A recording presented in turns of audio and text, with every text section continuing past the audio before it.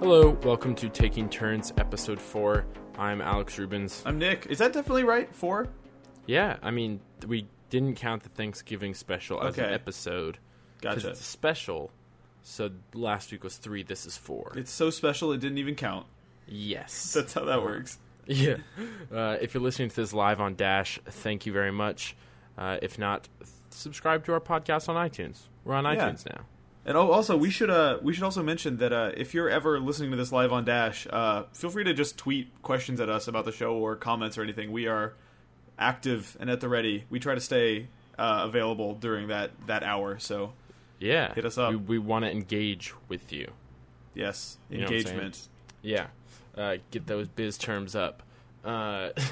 So, yeah, we're back to, again, full length. This is episode 4, non-special episodes. Mm-hmm. Now, Nick, you did something very special this last weekend that was quite an experience, Whoa. would you say? Who told you about my weekend? Well, Yeah. I heard some things. I don't know. Yeah, I went to the Jamie Kennedy Okay. PlayStation experience. Well, That's the same thing. but- Close enough. Phonetically, Yeah. very similar. Yeah. I went to the PlayStation Experience. It was a little 2-day event. I think most people listening to this, or some of them, were probably familiar with the big ol' what would you call it? Keynote? I think a keynote. Yeah. Keynote is probably the best descriptor for that. Yeah. So that was broadcast live over Twitch, which is actually where I wound up watching it. So this whole trip was like super last minute for me. I was like, all right, I'm going to buy the cheapest flight to Vegas I can and the cheapest flight back home. And what that wound up meaning was that my flight to Vegas got me there about halfway through day 1 of the PlayStation Experience. And then my Perfect. flight home was leaving at 6 p.m. the day after the PlayStation Experience ended. Oh, So wow. it was it was not the most elegant travel schedule, but Yeah. I did get to play a whole bunch of video games. Video games. Yeah. So what kind of video games did you see? Because this was basically what this was trying to be, was they were trying to make like a PlayStation exclusive version of E3 or PAX, Yes, right? yeah, and I like, think they come, show you the games, and then you can go play the games. and I think the PAX comparison is probably the most apt for a lot of reasons. I think the fact that it's open to the public, the fact that it's just like a smaller, True. more intimate thing, and it's They had more panels about and like stuff. the media presence there was not the focus, and I think like rightfully so. Like that's not what this event is about. So for me, I got there, and there were a lot of lines for the stuff you'd expect there to be lines for kind of the bigger AAA stuff. WB Yeah. had a booth there, and so there was like a big old line for, your Batmans. I think Batman was Ooh. playable, and I know that Dying Light was playable, and Mortal Kombat X was playable. Big line for The Order, which kind of surprised me. Yeah. Because maybe it's just one of those echo chamber things where like the circles that we run in are very acutely aware of the cool reception that everyone's had to playing that game or seeing it played. But maybe the general public is like less cynical and just sees a really beautiful game, which it is, and they want to see that for themselves, which I totally get. Yeah, I mean, like, so I haven't heard firsthand from anyone who's played the game, but just watching the demos during both this press conference and what at E3 that probably was Yeah. that I saw it last, it just looks so boring. Super generic and like Dull, generic. Yeah, generic's the perfect word for it. and like very like what was that chase sequence they showed? I think at E3 was just like there was so little game there. It seems Yeah. like I don't know. I'm not necessarily feeling that, and that's kind of was how I approached the whole thing. Was like, okay, for every 30 to 45 minutes I spend waiting in line to play a AAA game that I'm pretty sure I know what it's going to be like, Yeah. I could go play like 7 cool indie games I've never heard of, and 3 of them will be great. So by day 2, I had completely locked into that mindset of like, I'm going to play as many indie games as I can before the show floor closes, even the tower defense ones. I'm going to play them all. Ooh. And I didn't play them all, but I played a shitload of video games and found some really cool shit. What's an example of one? Okay, so Some cool shit. there's a lot of stuff I think that's worth mentioning, but if I could only mention a few, I think like the biggest, most interesting experience to me, and the one that was the most exciting in terms of playing the full game somewhere down the road, is a game called Severed, which Okay. I think they had a little gameplay trailer premiere during the keynote, but basically it's the new game from Drinkbox Studios, I think is their name. Oh, yeah. So that's the Guacamelee folks. And this game is like, it is such a weird I mean, one of my favorite things about games, particularly indie games, is when they sort of combine genres that you would never think to combine, and it seems to work. And this is like, it's like a first-person dungeon crawler, like a Legend of Grimrock or Etrian Odyssey, crossed with Fruit Ninja, or maybe more accurately, Legend of Zelda Skyward Sword. Okay. It's a PlayStation Vita exclusive, and all the combat is done with swipes. So you're playing as this girl who, in some very satanic-seeming opening cutscene, had her arm dismembered, but it's like been replaced by a sword or of some kind. I wasn't totally clear what was going on, but it was all very beautiful, very like beautiful colors.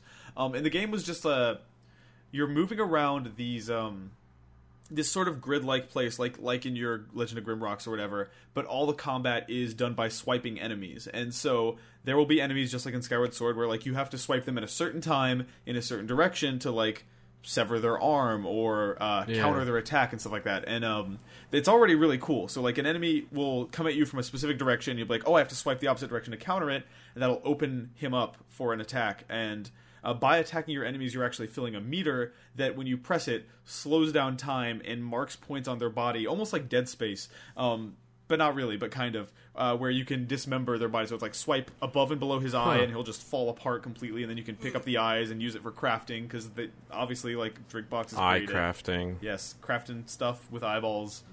That, you sold me. I wasn't sold up until that point. Yeah. You just sold me. And what was really cool is that, like, I played through the entire demo start to finish, like everything that was available, and for the first 20 minutes I'm like, this is a really clever mashup. I've never really seen a game that looks this way or combines these genres. And then you get to the point where you're fighting multiple enemies at once, and there are these meters at the bottom of the screen that kind of indicate who's going to attack next, sort of, or like a wheel that shows you how close they are to attacking. So you are in this like Legend of Grimrock style, turning like with the analog stick to face different enemies and trying to manage all these sort of mini finger swipe battles at once. Sure. And what's another thing I really liked about it, and this is like such a small detail, but typically in your Etrian Odyssey type games, you can just turn in the cardinal directions, right? Like north, south, east, west. This had full free rotation, which I thought like kind of added a real sense of depth to these environments. Like I think anyone who's this sounds even remotely interesting too should check out the gameplay trailer that they debuted during the keynote. But it is really, really visually striking, just like Guacamelee was. Same sort of color palette, but it's cool because it's like a Legend of Grimrock, but made with very 2D looking assets. Now, is this on Vita? It's only on Vita, yeah. Okay. I was going to ask about the swiping thing, because I know that their sort of thing is to put these games out on multiple platforms. Totally, yeah. Multiple Sony platforms, and so I didn't know if you were going to be using controller with touchpad and have it be all weird. Yeah, that makes sense. It occurred to me too, like, and I think the touchpad thing would maybe work only if by touching the touchpad it made a cursor appear on the screen, and then by pressing down on it would do the swipe, but it just wouldn't be totally elegant. I think it could maybe work on iOS. I mean, like, Drinkbox is like kind of like you alluded to, like Guacamelee wound up on every platform. Yeah. This game seems less conducive to that, just because it is such a fundamentally touchscreen game. Okay. But I'm really, really interested in seeing more of that. That's really neat, actually, that it's Vita only, because one thing that I kind of heard a lot of coming out of PlayStation Experience is that there wasn't a lot of Vita love, right? I mean, you got Vita love in that, like, oh, and we're also bringing this game to Vita, developed by some porting developer, when realistically, you're not going to want to play that version. Mm-hmm. And so it's cool to actually see that it did get some love with these sort of Vita-only games. Totally, yeah. That actually take advantage of the hardware, right? Right, yeah. It's not just like... I mean, that's the cool thing, is that, like, it is a game that I am pretty sure could only be... I guess you could maybe do a 3DS game, but it's it really seems like a good fit. It's, like, weirdly... like oddly comfortable to be swiping and using the analog stick at the same time. I mean, other Vita games have done that too, right? Have you played Gravity Rush? Not yet. Rush? Okay. I've played like the demo. That's on my list of like Vita games that I'm going to play when I clear through the catalog of 5 Vita games that I'm currently working my way through. Okay. That's like seriously, that's probably the next Vita game I'll buy. It's really pretty. Yeah, you should definitely buy it. It seems right up my alley. Yes, it 100% is. Knowing you, heck yeah. Oh yeah, I'm looking forward to that. I'm really loving the Vita lately, dude. Yeah, I mean it's awesome for travel too, right? Like, did you take it and play it on the plane ride down and while you were in airports and stuff? Yeah, so like kind of like I was mentioning how my flight was at like 6 p.m. to Monday night. What that meant was that I got to the airport at like 9 a.m. and just spent like, I think it wound up being like 8 hours at the airport. So fun. And you know what the cool thing about living in this era is that it kind of was, because I just played hella Binding of Isaac and got work done and sent emails and made videos and like followed up with people who I met at the show. I kind of dug it. I very often get to airports early when I'm flying back from somewhere just to sit down and have a pretzel and a beer.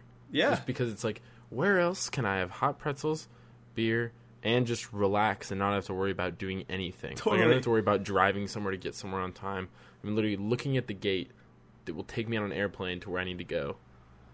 It's the best. It's really nice. And then I think once you get on the plane, it's like the ultimate version of that, right? Where you are truly isolated and you have no choice but to like catch up on like comics you're reading or podcasts you're listening to. I listen to so much Serial over the past 72 hours. Oh, it's so incredible. Good. I probably listened to, I think, episodes 2 through 6 in the past 2 days.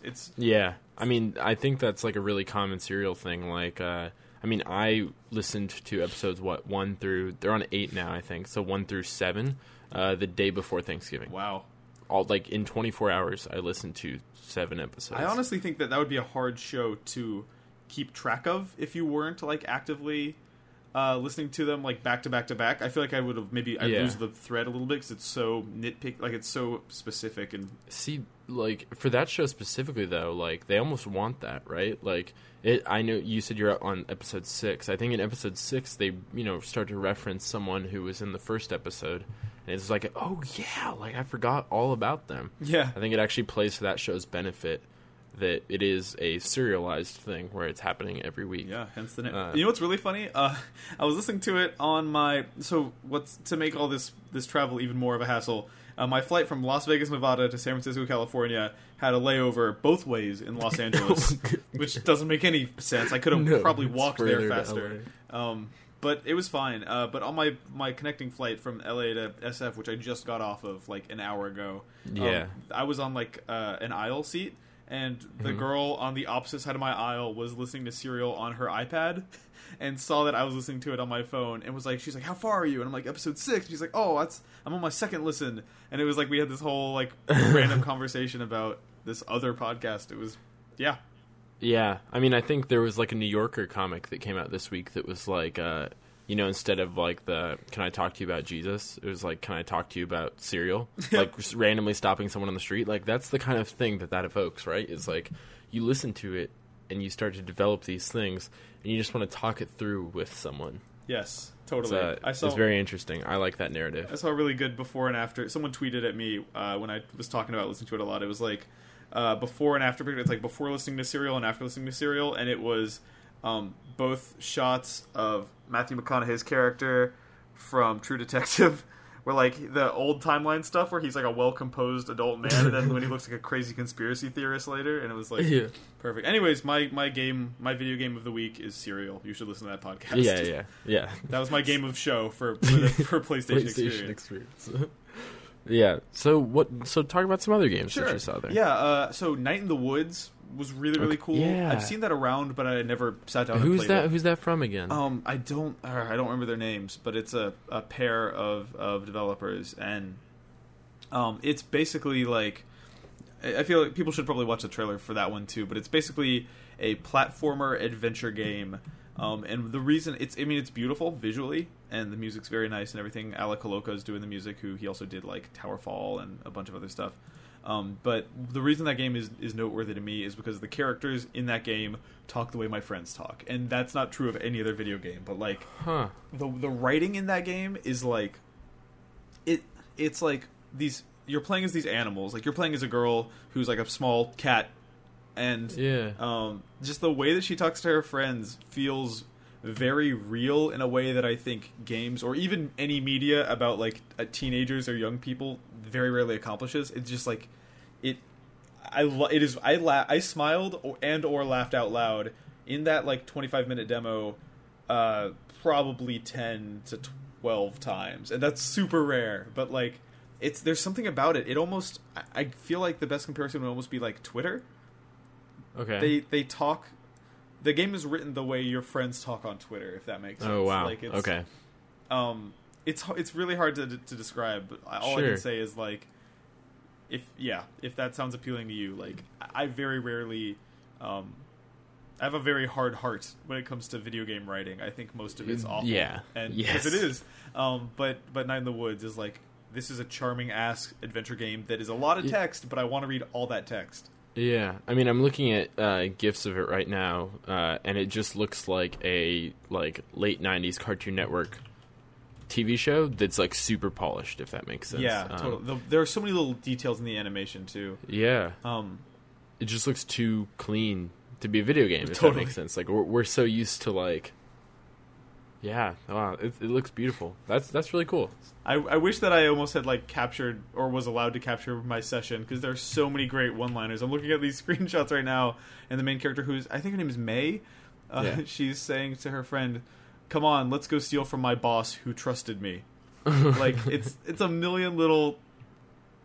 I feel like snark is a not a great word to throw around, because it seems dismissive, but it's like, this game is sassy as hell.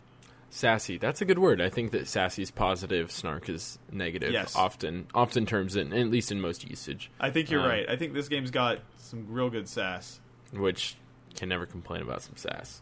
Agreed. Yeah, that game looks beautiful.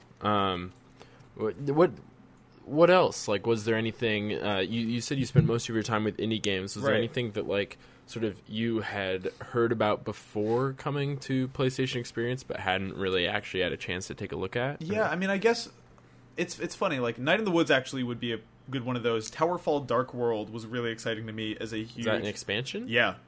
Oh. And it's fucking crazy. Like, it's not... I think it's probably smaller than Ascension in terms of the amount of content it adds, but it adds some really fantastic, like, new arrows. So one of them is an arrow that has an eyeball on the end of it called a trigger arrow, which is exactly what you think it does. This next time you fire, it blows up.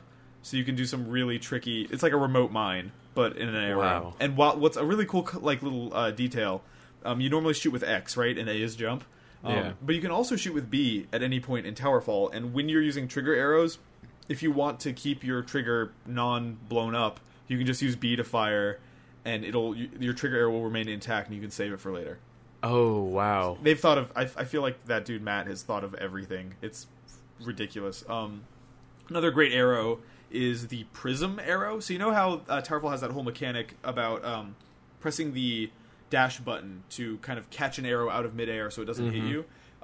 The Prism arrow is an arrow that if you catch it in midair, or just if you catch it, period, you get locked in this like very small gem-like prison that arrows can move in and out of for like 4 seconds, and you're stuck there, making you a really, really easy target for people to murder you.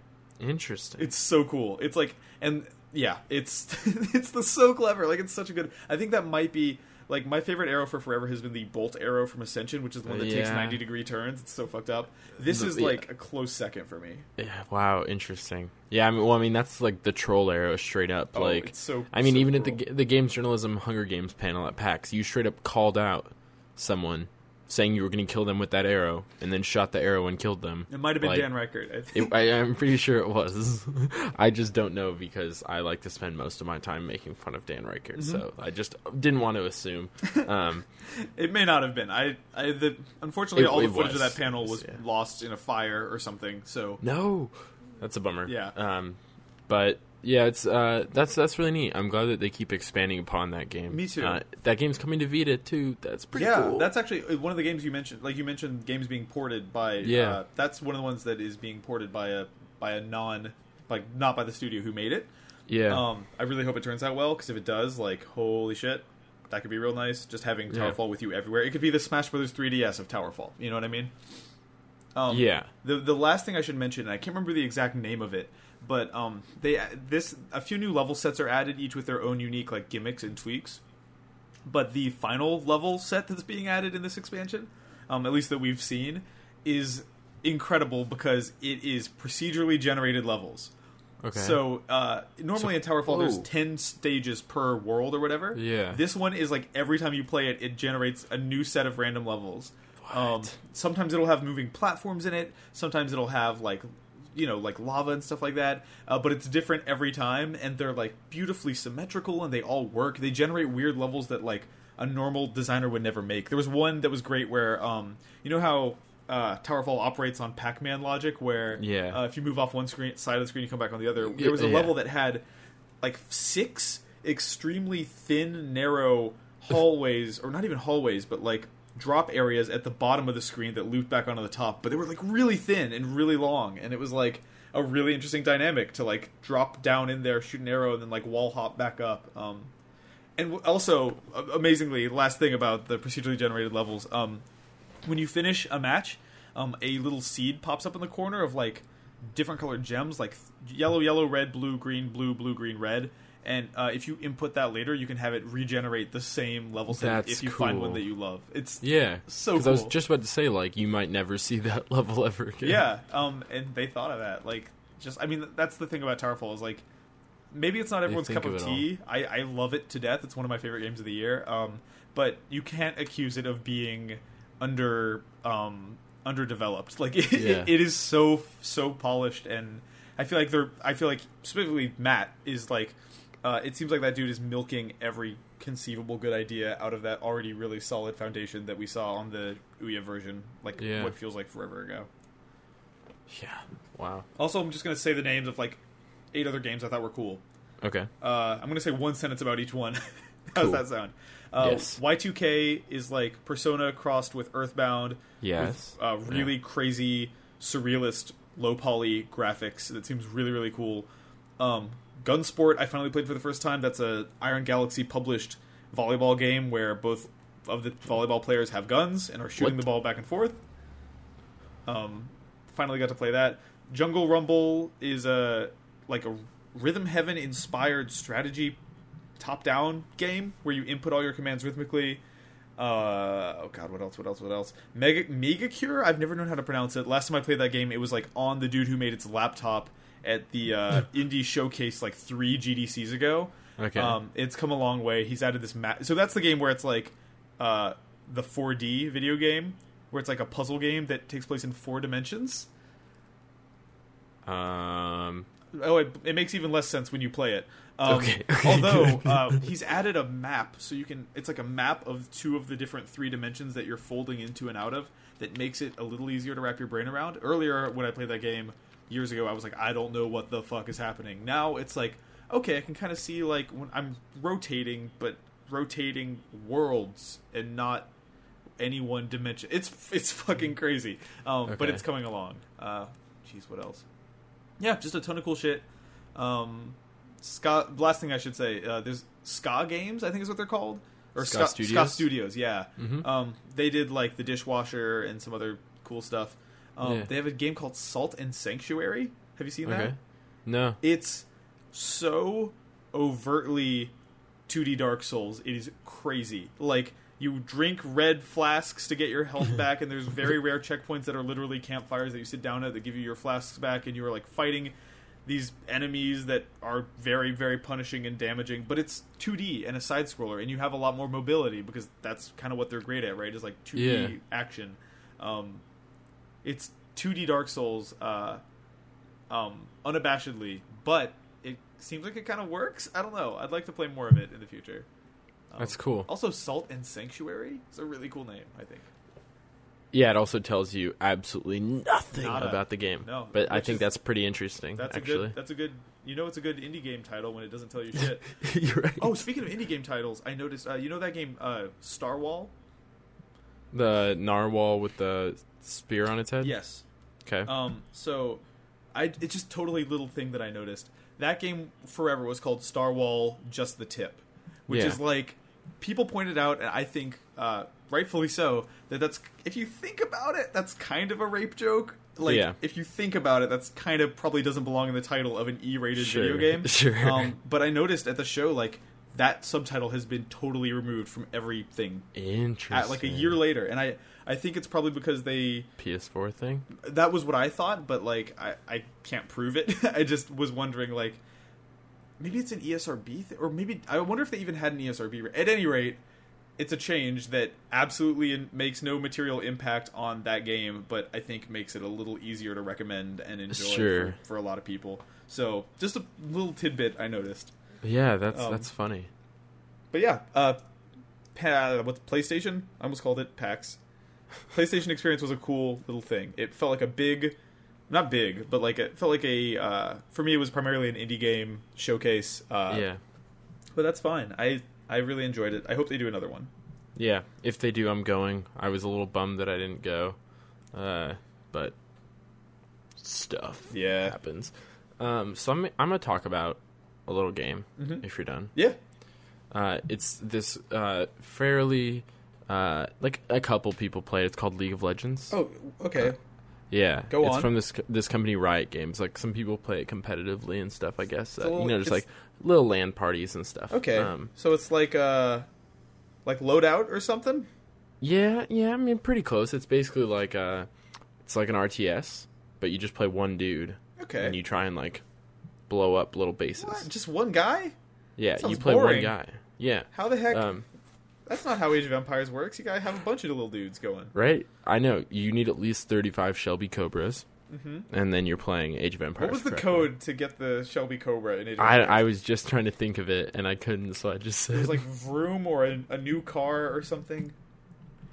If you're listening to this live and you tweet at us the name of that cheat code for the Shelby Cobra, don't answer, Alex.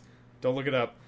If somebody tweets that at us, I promise to retweet it apropos of nothing with zero context. That is Yes. my guarantee to you. That's all we want, is just to know what the code is. Yes.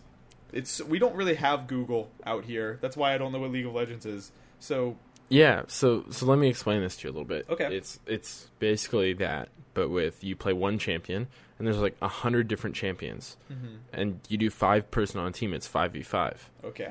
and you gotta like not get shot by towers, and you have like little minion things. You want to destroy their minions, but like you want to maybe support your teammate to kill some of the minions too. Okay, well that And there's like a dragon. I have to say, this sounds kind of like a clone of Marvel Heroes. I mean, they ripped it off pretty. Kind of overt. Yeah. So yeah. I mean, that was a little joking explanation of League of Legends, but I've actually been getting back into it. So I what's- used to play it. What's your history with League? Like, how long did Yeah. you play? And So I tried it about a year and a half ago, and didn't do tutorials or anything. I just hopped in a game and went like 0-31. And normally you're like, apparently, you're not supposed to die like very many times. You want to die the least amount of times. okay, And so it was very bad experience because people got angry at me and they were yelling. that's weird because that's a notoriously supportive and kind community. I can't right? believe that you found a few bad apples in there. I Yeah, guess. I mean, I just got on the bad side of it. But so I picked it up maybe earlier this year, probably January actually, and was playing with some friends pretty regularly. And then early this summer, we took a break pretty hard, and I haven't played very much since. But I hopped on for a few games this last weekend and remembered just how much I love a specific mode of that game. There's this mode called ARAMs, which stands for All Random, All Middle. Yes, Or yeah. it's actually just ARAM. And so you get a random champion, and there's just one lane, and So you it's- fight for it. It's a different map than the traditional League map. Is what you're Yes, saying. yeah. It's a different map. It's just one, like, floating platform. But I like it because the games are, like, 20 or 25 minutes rather than an hour and 10 minutes.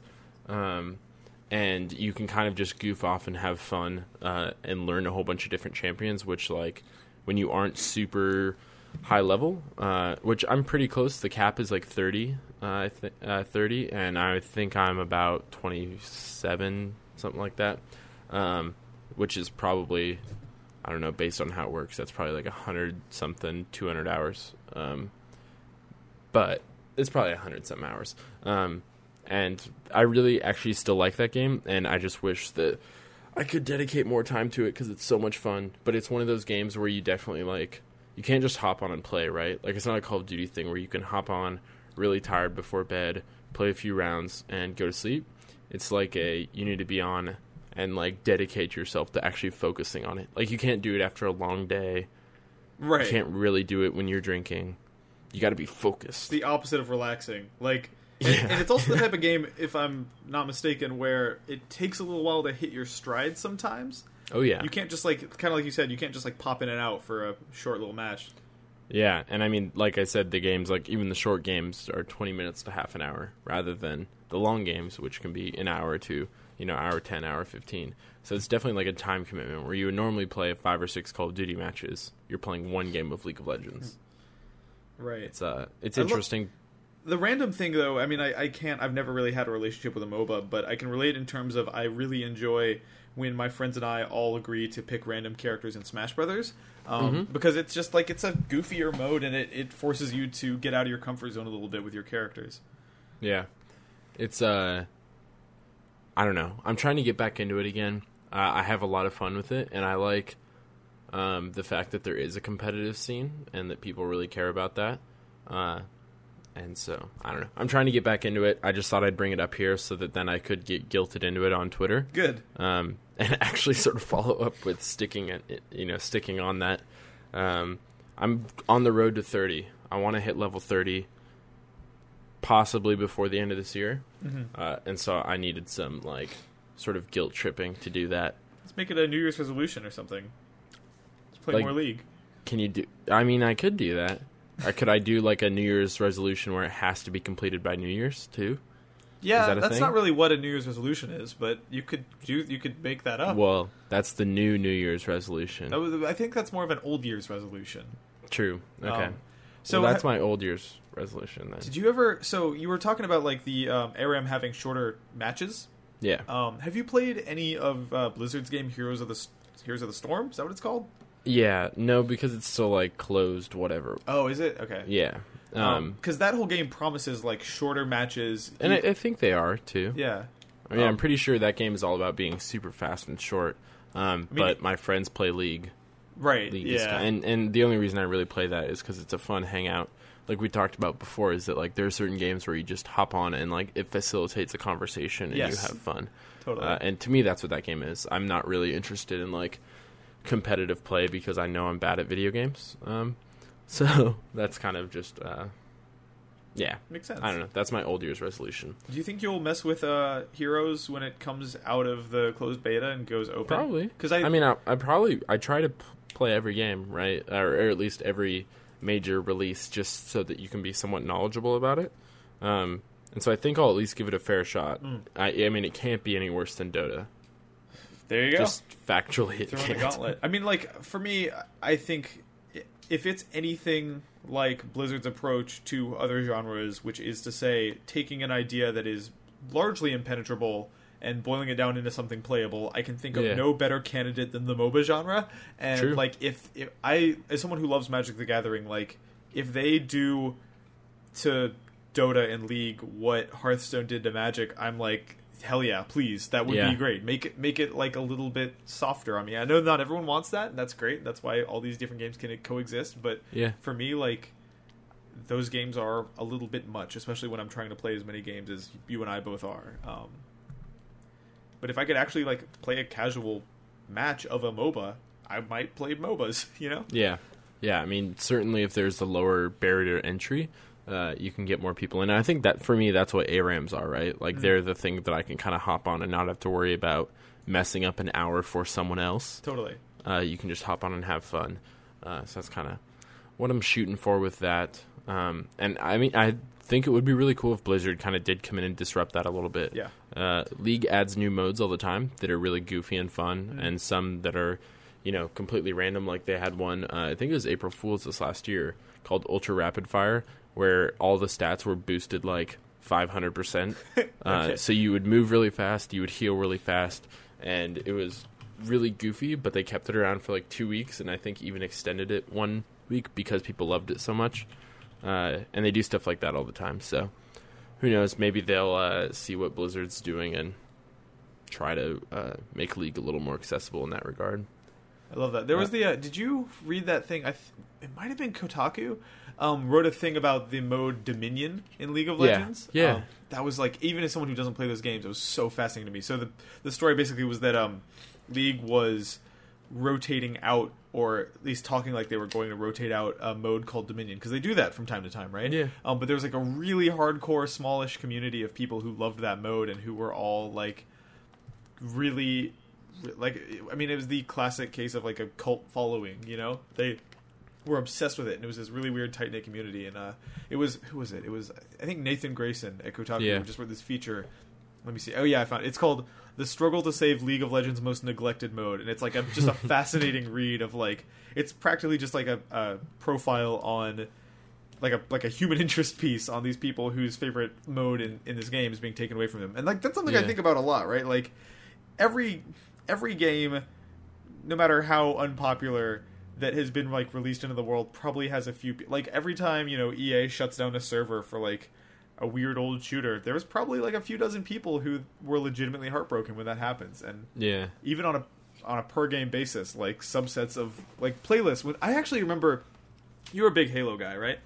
There was Halo 2 and 3 specifically. Yeah, so there was a mode called Head on Head. Okay. I think that might have been it. In Halo 2, that was just like one-on-one, no radar, Slayer, like one player against one player, and it would pop an arrow over whoever was winning, so they couldn't like go camp and hide. It was awesome, and I remember when they cycled it out, I was like legitimately like kind of upset, because I think one-on-one Halo in a weird way is kind of fun. Yeah.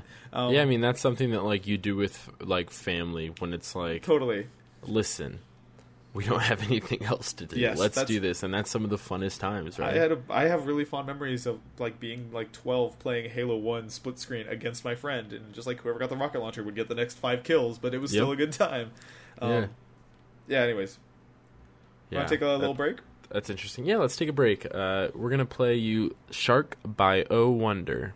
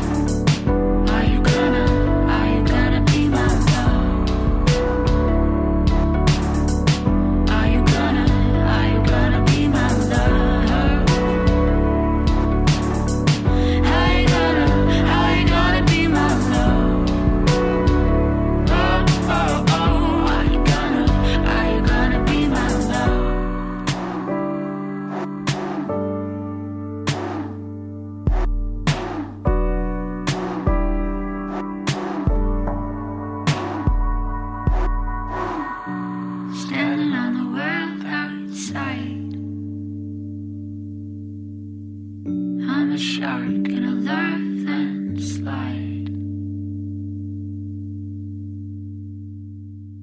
Welcome back. That was Shark by Oh Wonder, and you're listening to Taking Turns. So Nick, tell me what else you've been playing other than your PlayStation Experience extravaganza. What I've been playing is it's totally weird that I don't really, over the past couple months I haven't really hooked up my consoles that often. Okay. And the one thing that consistently has been getting me to hook it up, and actually we couldn't really talk about this on the Thanksgiving episode because Thanksgiving hadn't happened yet. But there's a game called the Jackbox Party Pack. Yeah. So earlier this year, I think it was exclusive to 360. There was a game called Fibbage, which was essentially a game about like lying, right? Yeah. You played it, right? Oh, so much of it. Yeah. It's the best. And essentially, Fibbage is just like a phrase will pop up. Like, there's a man in Kentucky who is famous for having the world's largest collection of blank. Everyone uses their iPhone or Android or any tablet device because you can use that as a computer. You can even use a laptop. Any of that can be your controller. And everyone punches in a good lie, a realistic fake answer for that question. And then it pops up everyone's fake answers and the real one, and you have to pick the real one out of all the fake ones. And it's fucking great. It is so good. And you get points for people guessing your lie, and then you also get points for guessing the correct answer. Exactly, yeah. It's brilliant. It's like, there have been, I think, probably physical games that have attempted that concept before, but there's something so elegant about just doing it with your iPhone. Yeah, well, I mean, it takes out the requirement of having to have 8 controllers or whatever, right? Yeah, or you don't have to be like, oh, let me teach you the difference between like a red button, green button, whatever, and showing them up on screen. Instead, it's just like, you'll pull out your iPhone, you use this every single day, and type some stuff in. You don't have to download an app. You just go to Fibbage.com, and you play from a web browser. And it's pretty great. With Jackbox Party Pack, all 5 of the games use Jackbox.tv. And have you played any of the like Party Pack exclusive stuff yet? No, I've seen some played, but I haven't played it specifically myself. First, just tell me about your experience with Fibbage, because you said you played a ton of it, and I want to hear about that. Like, what were the contexts that you found yourself playing it in? Oh man, I've played a ton of it. So I've played. I went over to a friend's house a couple weeks ago, just to hang out and watch some movies, and there was maybe 4 other people there, and we were playing some Towerfall. And then wanted to move on to something else, and I was like, "Oh, you have an Amazon Fire TV. You should check and see if Fibbage is on there." And it was free. Cool. I didn't know it was on there. Yeah, it was free. You can pay $7 to unlock more questions, but it was free for and we played probably 5 games and didn't have any repeats. So that was good. Sold them all on that, and so that was fun. I also one time my friend had a bunch of friends over at his house. And he lives pretty far away, relatively, 45 minutes from my house. And so what he did was he was like, oh, do you want to play with us, Fibbage? And he opened up Skype and flipped his webcam around so that I could see the question on the TV and sort of get the audience participation. And then I just played from my phone in my room. That's awesome. I remember the day that game came out, I actually was like, hey, me and my roommates are going to play this game Fibbage, but there's only 2 of us. So I tweeted out the URL in the room code, and random strangers from Twitter filled up our game, and it actually gives you enough information on the phone screen that you can play along. It actually shows them the question that they need to insert the fake blank for, and then it shows them all the possible ones to vote on. So it works. No, it's definitely not the full experience, but you can 100% play from far away. We were enjoying it more than they probably were, but it was still really, it was very cool. My experience was going over to a friend's house for Thanksgiving. He had a little Friendsgiving situation here in the city where he just invited a bunch of people who were stranded in SF. There's a lot of young people in San Francisco who can't make it home for the holidays. That's what we did. There was I think there might have been 10 of us. And I found out that they had a crappy old laptop hooked up to a projector in their living room. So I downloaded Steam on that laptop and bought a Party Pack, Jackbox Party Pack, and we played Fibbage and Lyswatter.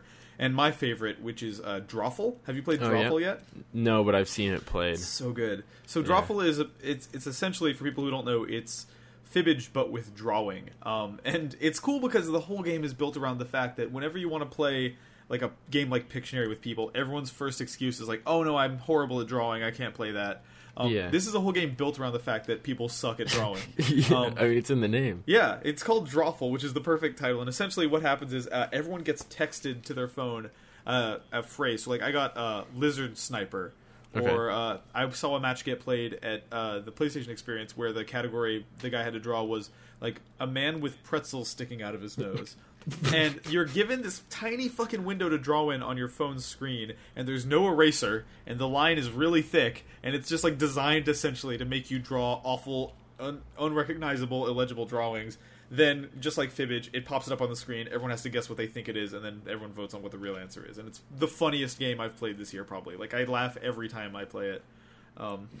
Yeah, I mean, just for context for people who haven't seen it, the logo is an owl with a coconut bra on. Yes, and it's funny. That should tell you something about that, yeah. They actually, Jackbox Games actually had a booth in the indie section at the PlayStation Experience, and I got to meet a couple of developers, and I had this theory in my head where I was like, that owl must have come from a match of Fibbage. Yeah. And it turns out that that's essentially what had happened. The clue was something else, somebody drew that, and then they just wound up calling it the Sexy Owl and adopting it as the official logo of the game. That's funny. They also told me, so that party pack comes with 5 games, right? It's Yeah. Word Spud, which is barely a game. It's super, super abstract. Yeah. Fibbage, Drawful, You Don't Know Jack 2015, which I'm a big You Don't Know Jack fan, so I love that. And then Lyswatter. Yeah. But the version of Fibbage in that game is called Fibbage XL.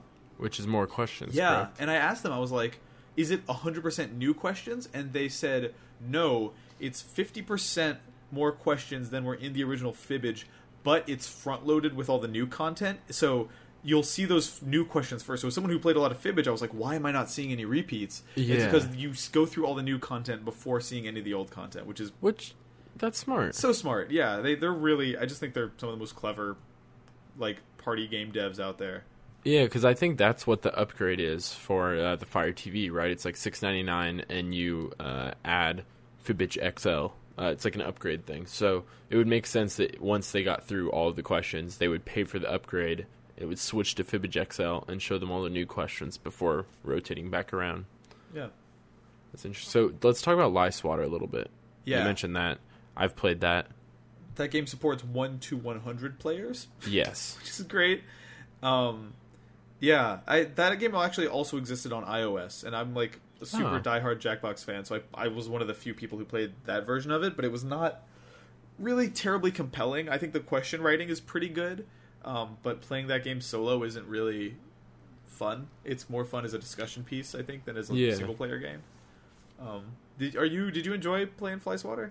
Yeah, I mean, I played it remotely, right? I was just, someone tweeted out I was actually, Giant Bomb did like a stream where they were playing it, and I just saw the room code and hopped in and played that. You should break down what Lyswatter actually is, because that was a couple weeks ago. Right, so like a category appears, and it'll show you like 5 phrases in a row. You have no control over the order in that category. So it'll be like... what's a good example? There's some really good questions in there sometimes. But basically it'll just pop up a phrase like, John Lennon once recorded an entire unreleased concept album about breakfast cereal. Okay. And you just have to decide, like, basically true or false. And yeah. Right. The goal is to get, like, as long of a streak as possible, basically, without ever being fooled one way or the other. It's such a beautifully simple game, I feel like. And some of the lies and truths that they have sort of... they're good. They're great, yeah. Yeah, and I mean, it's cool because then, it assigns a score based on whether you're streaking or not streaking. Yeah. Getting the question right or not. And then it just basically just puts up a leaderboard that's up to 100 people.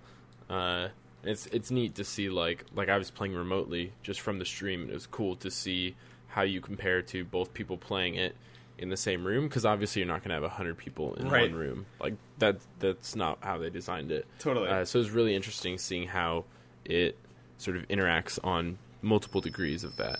I totally agree. I think my one complaint about the way that it's implemented in the Jackbox Party Pack is I wish that between questions it would show you who was fooled and who wasn't, because you don't really get any visibility into, like, who among your friends was tricked or who among your friends managed to get it right. And I think that games like that live or die on shaming your friends for being idiots, and it could enable that a little bit more. But that's a minor complaint. I think the Party Pack is like, what, $25, I think? Yeah, for it's all $25. It's on Xbox One, PS4, PC, 360, probably? I think I know for sure that it's PS4, Xbox One, and PC, and it might be on Yeah. other platforms too. And honestly, like if you have a family who can even tolerate video games a little bit, like plug in your TV during the holidays and make them play a couple rounds of it. Because like I have had non-gamer friends come over and get totally obsessed with specifically Drawful and Fibbage, which I think are maybe the two strongest parts of that package. Yeah, I mean, even You Don't Know Jack requires sort of some knowledge of how video games work, if that makes sense. And Like, you definitely have to follow mechanics. An interesting thing about that is, like, I love You Don't Know Jack, but it's remained structurally identical since they did that re-release back in 2010 or 11, 12, something like that. And there's one section at the end of You Don't Know Jack called the Jack Attack, where essentially it's like it'll pop up a theme, so like mothers, and then it'll be like it'll have a fictional character, like it would say Marge, right? And it'll say Family Guy, like Shakespeare, The Simpsons, and when you see the right one, everyone has to hit the button, or you should hit the button. First person to hit the button wins, and gets like the money. When that game was based on controllers, you got immediate feedback, but because this game uses your phone and it has to like ping a server and then come back, it introduces a little bit of latency, and whether that's perceived or real, I think, depends on whether or not you're on a Wi-Fi connection. If you're playing over data, then you could legitimately just be fucked over by like your data plan. But if I talked to the devs about this, they're like, if you're on Wi-Fi, it's a completely level playing field. Whoever hits it first gets it first. But it does take a second for it to click, and so people will see the right answer. You'll hit it before your friend will, but they'll hit it a half second after you, but it won't kick in until 2 seconds after that, so they feel kind of cheated. Yeah. They're like, oh, I totally hit it, and it didn't go, like, what the hell? Like, everyone has that reaction. And the answer is really interesting. It turns out that they were like, I was talking to the devs about this, and they were like, in order to put this game out, all of these mini games had to use the iPhone thing, because if we allowed you to use controllers in one of the games but not the others, it introduces an enormous slew of issues with like signing into multiple accounts, and like what if player 2 signs into the account and then player 1 signs out, but what if player 3 has parental controls and can't like it just was a complete nightmare that they were like, we do not have the time or resources to figure this out, we're just going to make all the games use the iPhone controls, which is just like an interesting quirk of game development that I would never have known if I hadn't gotten to meet the devs in person at a PlayStation Experience. I mean, that's not to get too off topic, but one of the cool parts about PlayStation Experience was it was a very much like fans of games meeting the people who made those games and talking to them passionately about it. Yeah, and that's why you go to PAX too, right? Yes. Is that you get to sit there on panels and actually listen to the people who make the games talk about why they made certain things the way they did in the game. It's a great good micro PAX is what I would call it. Yeah. I actually played another somewhat party game the other night. It is actually Ellen DeGeneres' iPhone app. Okay. Called Heads Up. Yeah. I don't know if you've played this. I played it one time, and it was like actually Thanksgiving again. I played it this last weekend, and you basically, for those who don't know, you pick a category, which would be like blockbuster movies or like hit 90s songs or whatever. And we played with 4 people. I don't know if you can set it larger or smaller than that. Basically 2 teams, and you put the iPhone on your forehead, and then it will describe or say a proper noun of some kind, right? Like it might, I don't know, it might say the name of a movie or the name, it might say Titanic, and you have to try and describe this to them. And then if they guess it, they flick the iPhone down with the screen facing towards the ground, and it like accepts it, right? That's your marking it as correct. Yeah, that's. And if not, you can pass and put it up. And it's just sort of a quick tally of you're trying to race in 60 seconds, get as many of these as possible, while passing it around a circle. It's super simple. Like, super, super simple. So like elegant, yeah. It could easily be a board game, just like a card game that you just, have cards and you put them down right or left or whatever. Yeah, but the fact that it's so simple, like you said, in just an iPhone. Mm-hmm. It's you know what it is it's that game that they play in Inglourious Bastards, but brought into an iPhone generation. Yeah. But, it's perfect for that. It is, and also, I don't think you mentioned this, but I always forget that this is a thing. At the end of a round, there's a video of using the front-facing camera of all your friends screaming at you, like crazily, trying to get you to guess it. What? Yeah, I didn't notice that. So I did notice that the background is the front-facing camera, but I Right. didn't know that it pulled together a video. It's recording it with sound, so that like you can watch it free of context and like watch. It's great because you can watch what your friends thought were acceptable clues for the thing, but also you can make your friends watch what it was like from your perspective. It's just a nice touch. I would love to know the exact division of labor, like how much of the initial idea was Ellen's, and then how many of those little details that make it work were the developing team. You know. Yeah, and I mean, obviously, at a certain point, she's there to, get this game out to a mass audience, an audience that, maybe they typically wouldn't try and play an iPhone party game. Yeah. But I think at the same time, you're probably right. Like, she does seem like a somewhat creative enough person to have come up with something Totally. really simple like that, right? I want to like, believe that it was her idea. I want to. Yeah. That's just my headcanon for it. It's such a good idea. It's like so social and so elegant. It puts the Ellen in elegant. Right? This was Taking Turns, episode 4. Well, you just gotta. Man, I did not mean to throw the brakes on it. It's good. We should wrap it up anyway. Okay. We're getting close to an hour. I feel guilty. No. It puts the Ellen in elegant. Elegant. Now we both said it. So Cool. It's this was Taking Turns episode 4. You can listen to us on Dash, obviously, every Wednesday at 5 p.m. Pacific, 8 p.m. Eastern. We're live. We're tweeting along. That's probably the best way to experience the show. You can tweet at us, and we'll make ourselves available during that time to chat back. Yes. Be sure to tweet us the name of that Age of Empires cheat, because it's still bugging me that I I'd can't love to know. remember. You're not allowed to look it up. I won't. I'm going to wait, and I'm going to forget why at a certain point. But if you missed that, you can find us on iTunes. Just search Taking Turns. We're also on SoundCloud. And if for some reason you can't use the iTunes thing to subscribe, we put a URL, an RSS feed up in our SoundCloud profile too. So you can listen that way. We're trying to make sure you guys can listen every way possible. I'm on Twitter at Alex Rubens. Yes. Nick, you're on Twitter. I am at Babylonian. Pretty good Twitter name. Thank you. I have that name on everything except for Instagram. Dang, Steelers. See, I fight with usernames. It used to be a South American free stepper. Though named Alex Rubens? Yeah, he Ah. has a lot of videos on YouTube. And then now there's an Alex Rubens who is also a writer who writes for Community and Key and Peele. Oh my God. And he got the Wikipedia page, which is very frustrating. And the credit on there is Blake Shelton's Not So Family Christmas. I was like, you're just rubbing it in that you got this. That was all need to you needed. Get them to disambiguate. Did we already talk in this podcast about the other Nick Robinson? No.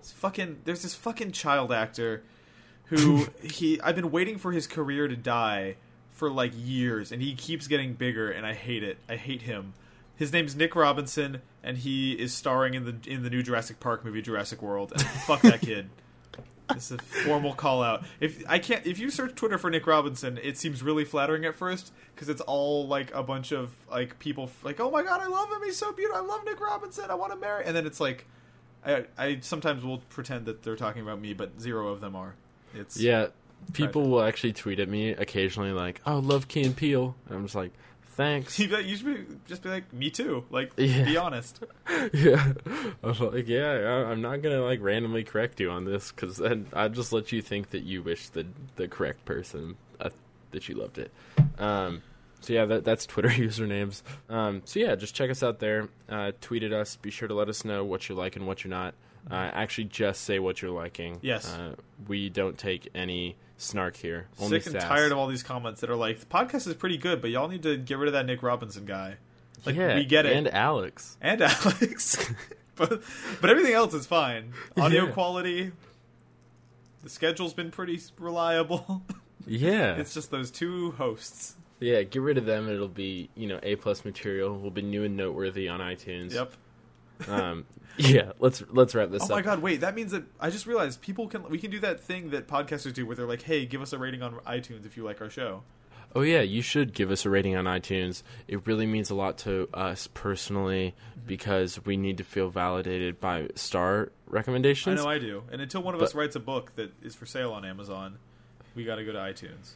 True. And I take it very personally. to me, anything less than 5 stars is a failure. Agreed. And that You know what applies I'm to saying? all areas of our lives. I think we Yeah. could say. Okay, so yeah, rate us on iTunes, listen to us live, dash.radio.com/multiplayer, or in the Dash Radio app, which coincidentally comes out on Android on the 16th, so that's pretty neat. Oh, nice. Now you have no excuse. Yeah, and this was Taking Turns, episode 4. That's it for both of us. Thank you very much. Bye. Bye.